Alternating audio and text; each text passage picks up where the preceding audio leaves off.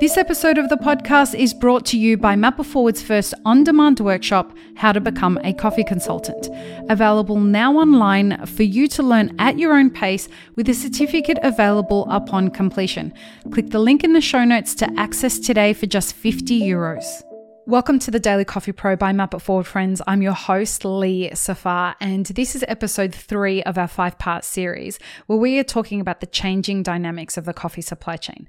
And we have David here. And David, we are talking today about the price of coffee, which is probably the most disturbing and the most complicated part of this agricultural product that is so complex to produce and so complex to get around the world. And the price of it is so difficult to understand because every time it changes hands, the price of it changes so dramatically that, you know, people have this understanding of, oh, by the time it gets to the consumer, it's such a profitable product. Going into the coffee business at the cafe end, super profitable, right? Like coffee just costs like $1 a pound, $2 a pound. Then, you know, that's like you can get a whole cup for $5. So there must be so much money in coffee. Tell us about how not true that is and tell us where all the problems in the pricing are. Go.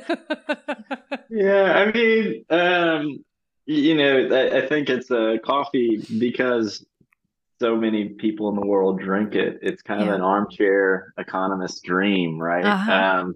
And I'll say this, I wouldn't recommend anybody get into any business in the coffee supply chain. Correct. I think they're all really hard, Correct. Every time somebody comes to me and says, oh, I want to open a cafe. I'm like, okay, how much money do you think that cafes make? And they're like, 70%, 80%. I've had people tell me 700%. And then I tell them it's about 3% net profit if you're doing well. Right. And they're like, oh, that's not possible. But that's what it is, folks.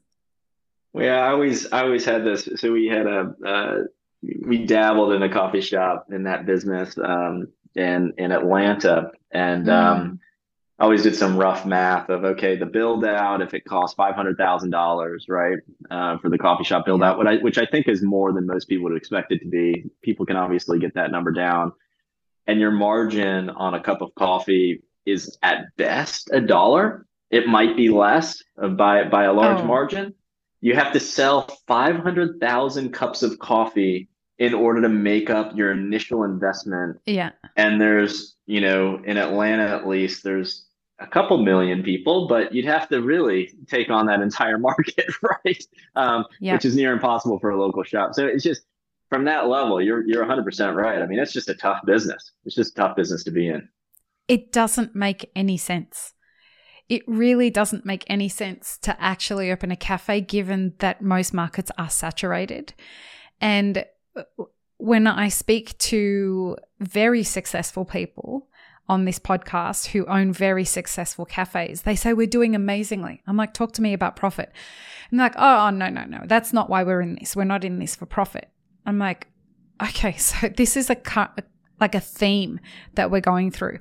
It seems that at both ends of the supply chain, nobody's making any money. Yeah. So we did this analysis throughout the time that this podcast has been happening. We've been trying to figure out who's making all of the money in the coffee supply chain. And it turns out that it's nobody that's actually in the coffee supply chain. It's landlords and it's banks. Yeah. Surprise. They're making, and you could probably say that about a lot of different industries, right? Where small business is at the focus. Now, you guys are dealing in technology with regards to the pricing of coffee. Like this is your wheelhouse. This is something that you guys are really focusing on quite a lot. What can you tell us about the price of coffee at the producing end? Yeah, I mean, so I think we have to look backwards to look forwards on this a little bit, especially since the future is so volatile and unpredictable in some regards, especially when you're just talking about something as simple as price, right? So much goes into the determination of price. Well, coffee has historically had the C price, right? The C market price has been the determining factor, and it's broadly irrelevant in the industry. I'll say this: it's only relevant to the relevance that the market gives it, right? And so it represents, the last I checked, and I could be fuzzy on these figures, but the last I checked, it represents about 10% of the volume traded in the coffee industry. And so you're talking about 90% of the volume of coffee traded is not represented in the C price at all. And the other portion of this is it's one price to rule them all, right? And so there's no quantifiable interpretation of region, varietal, quality, processing method, story, marketing effort of the coffee. There's none of that's included in the price that is the C market price, right? And so some people might argue, well, David, there's differentials on top of the C market price, and that takes care of all that, right? Well, that's fine, but differentials have historically had an inverse relationship with the C price. So as the C market price moves up, differentials kind of get squeezed, right? They don't move up in correlation with the C market price, which would be fine if you're talking about a fixed price that is a sustainable fixed price for coffee producers, but we're often not. That's not the reality. And so I think those are some of the things that we can look at in the past. And I think the other troubling fact in the historical data is that prices tend to stick in coffee within a particular range. And you can say, well, that's great. Coffee prices aren't, they're not as volatile as we think. So that's great. We can move forward. But the problem there is there's this thing called inflation that moves up over time. And so if you adjust the price of coffee for inflation, coffee producers, as it gets more expensive to produce coffee, their prices are moving rapidly downward year over year. And they might not even notice because it's the same as it was 20, 30 years ago, but it's not the same adjusted. Yeah, folks, to give you some idea of the variability of this, I did some analysis to look at the highs and lows over the last 5 years. So over the last 5 years, the lowest the C price has gone is 91. And that was in 2019. And the highest it got to was a smidge under 240. And right now it's at around $1.87.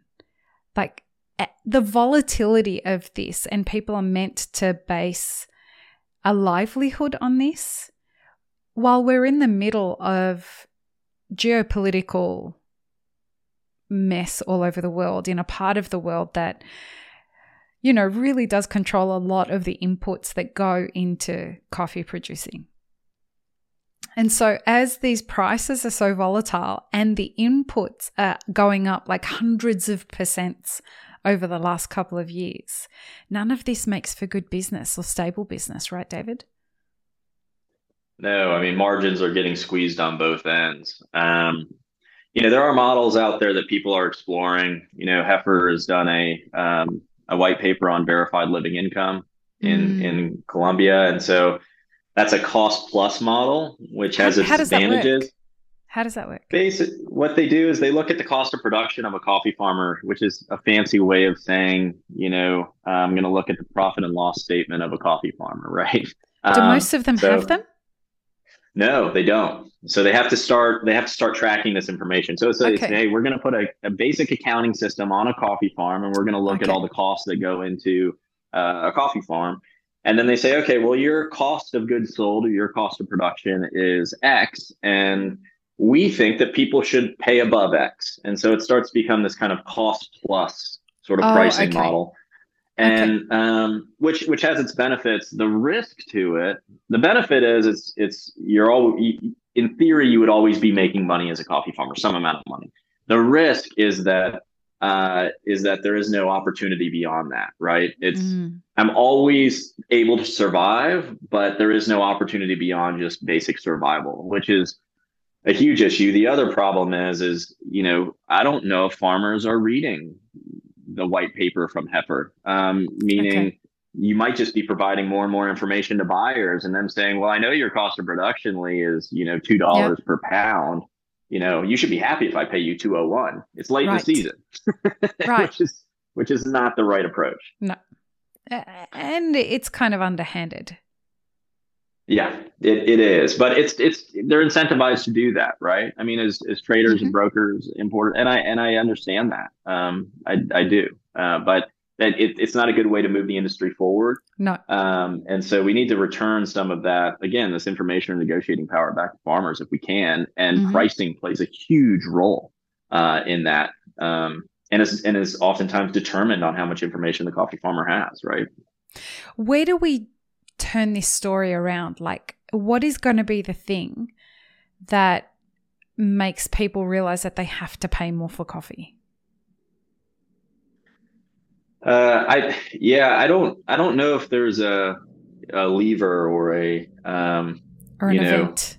yeah, an event that could occur to turn the whole thing around. I mean, a lot of this is just global economics. What we're trying to pour into as M Cultivo, and I can only speak for ourselves because this is a massive question and a massive Mm. market and a lot of different dynamics going on.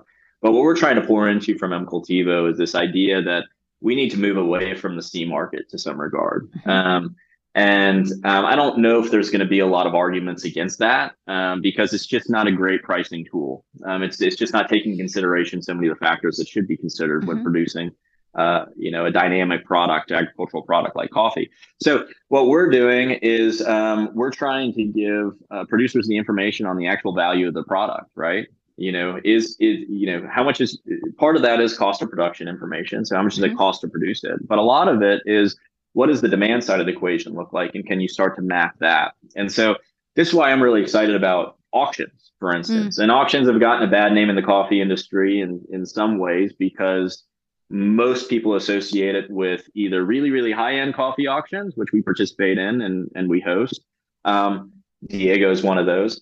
Hmm. And the other one is government hosted auction. So something like the auction system in Kenya, right? Hmm. And that's controlled by the government, and people don't necessarily agree always with how those types of auctions are run and how good they are for the market. But what I love about auctions is you can map the supply and the demand curve perfectly in auctions. So, and it's happening in real Mm. time. And so if we can start to establish more of this kind of frictionless transaction or sort of automating parts of the supply chain that generally take a lot of Mm. thinking, there's a lot of obscurity or wizard behind the current kind of activity, and just make all of that information transparent, I think we start to move away from the C market price. So that's our hope is that but that will be a slow progression. That will likely happen over years. If I were to guess, hopefully it'll happen over years, not decades. But I think we're in a great position now with the world being a smaller place and technology playing a role that we can start making efforts in that direction. And that's what we're trying to do. Tell me what you think about the idea of transparency when it comes to pricing. It's so this is another probably sensitive topic for coffee producers and for coffee Hmm. buyers. They may not even realize that, right? So Hmm. coffee buyers are in a position where they say, well, transparency to them may just be a marketing tool.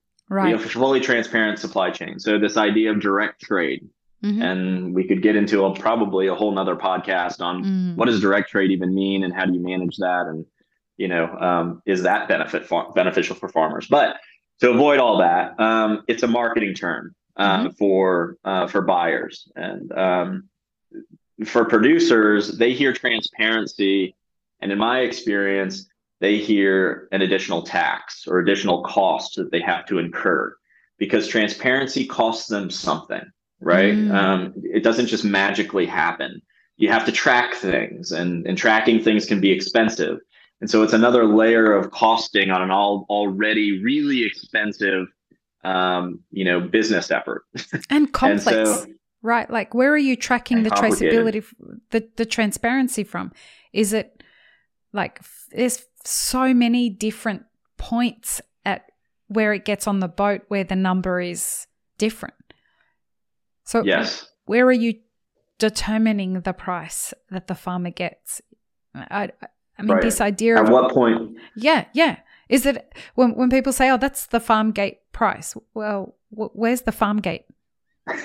You know what I mean? Like, Yes. Yeah, where yeah. it's Yeah, different yeah. in Rwanda than it is in Guatemala. And who are you deciding is the common point? Is it the person who picks it, the farmer who produces it? Is it the quiote that's carrying it? Is it the mill that's milling it? Like, where are we determining where the actual farm gate is the price that you're figuring it out from? And who is making that decision? Yeah. Exactly. I mean, generally the people making that decision are the people purchasing the coffee or trying to market the coffee, right? So the roaster might make that decision, or the importer, or maybe the cafe will make that decision, and they'll define, transparency or direct trade, or in a way that benefits their business. But to the producer, that's imposed on them, that point of transparency, and that can be very expensive to be in compliance with those standards. And oftentimes they are not they're not compensated for incurring that expense. I feel that if cafes and roasters want to impose that ideology onto producers, they should be willing to be subjected to the same kind of transparency with regards to their profit and loss statements. Yeah, well, that's one way to think about it.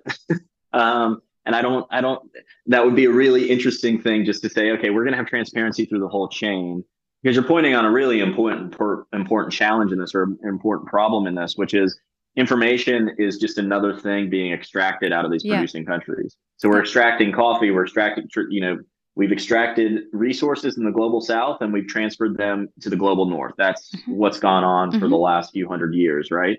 Information is just another one of those things, and it's extractive. So it's going this way. So if you make your P&L as a cafe owner, a roaster, or an importer available to a coffee producer, or if you ask them to do that, they would call you crazy, right? I mean, that would be an insane thing to request. But that's no less insane than saying to the farmer, well, how much do you pay your pickers, and what's your cost of production? And unfortunately, people are using that in this pricing negotiation, right? They're saying, okay, well, I have all this information for the marketing, but that's really convenient, because I can use that information now to figure out where the least expensive coffee is in the world, and apply pressure on our producers to lower their price, because they're making too much, right? They're making too much money. So, in inverted commas. It just doesn't seem fair, and it seems ridiculous that we're not redistributing the power evenly when it comes to these kinds of topics. All right. So folks, in the next episode, I'm going to give you a warning about something. We're going to talk about some regulations, some regulatory changes that are happening in the EU. And this has broken both David and my brain about trying to get our head around this. But please join us for this next conversation. I hope you're enjoying the series so far, but this conversation is really important because of the fact that we don't know very much about it. But join us in the next episode. That's as much as we're going to tell you about it now. All right, folks. Thanks, David. Peace, love, and peanut butter, everybody. Have an amazing rest of your day. Thanks for tuning in, friends. There are 2 ways you can support this podcast. Firstly, become a paid member of our YouTube channel. Secondly, you can join our Patreon for as little as $3 a month. Both have options for exclusive ad-free content and early release content. Don't forget to subscribe and share this podcast with your friends. The Daily Coffee Pro is produced by Map It Forward, and the music you're listening to is called Run, Run, Run off of my album Laundry After Midnight. To get older episodes of this podcast, as well as more information on Map It Forward, head to mapitforward.coffee. You can find links and more information in the show notes below.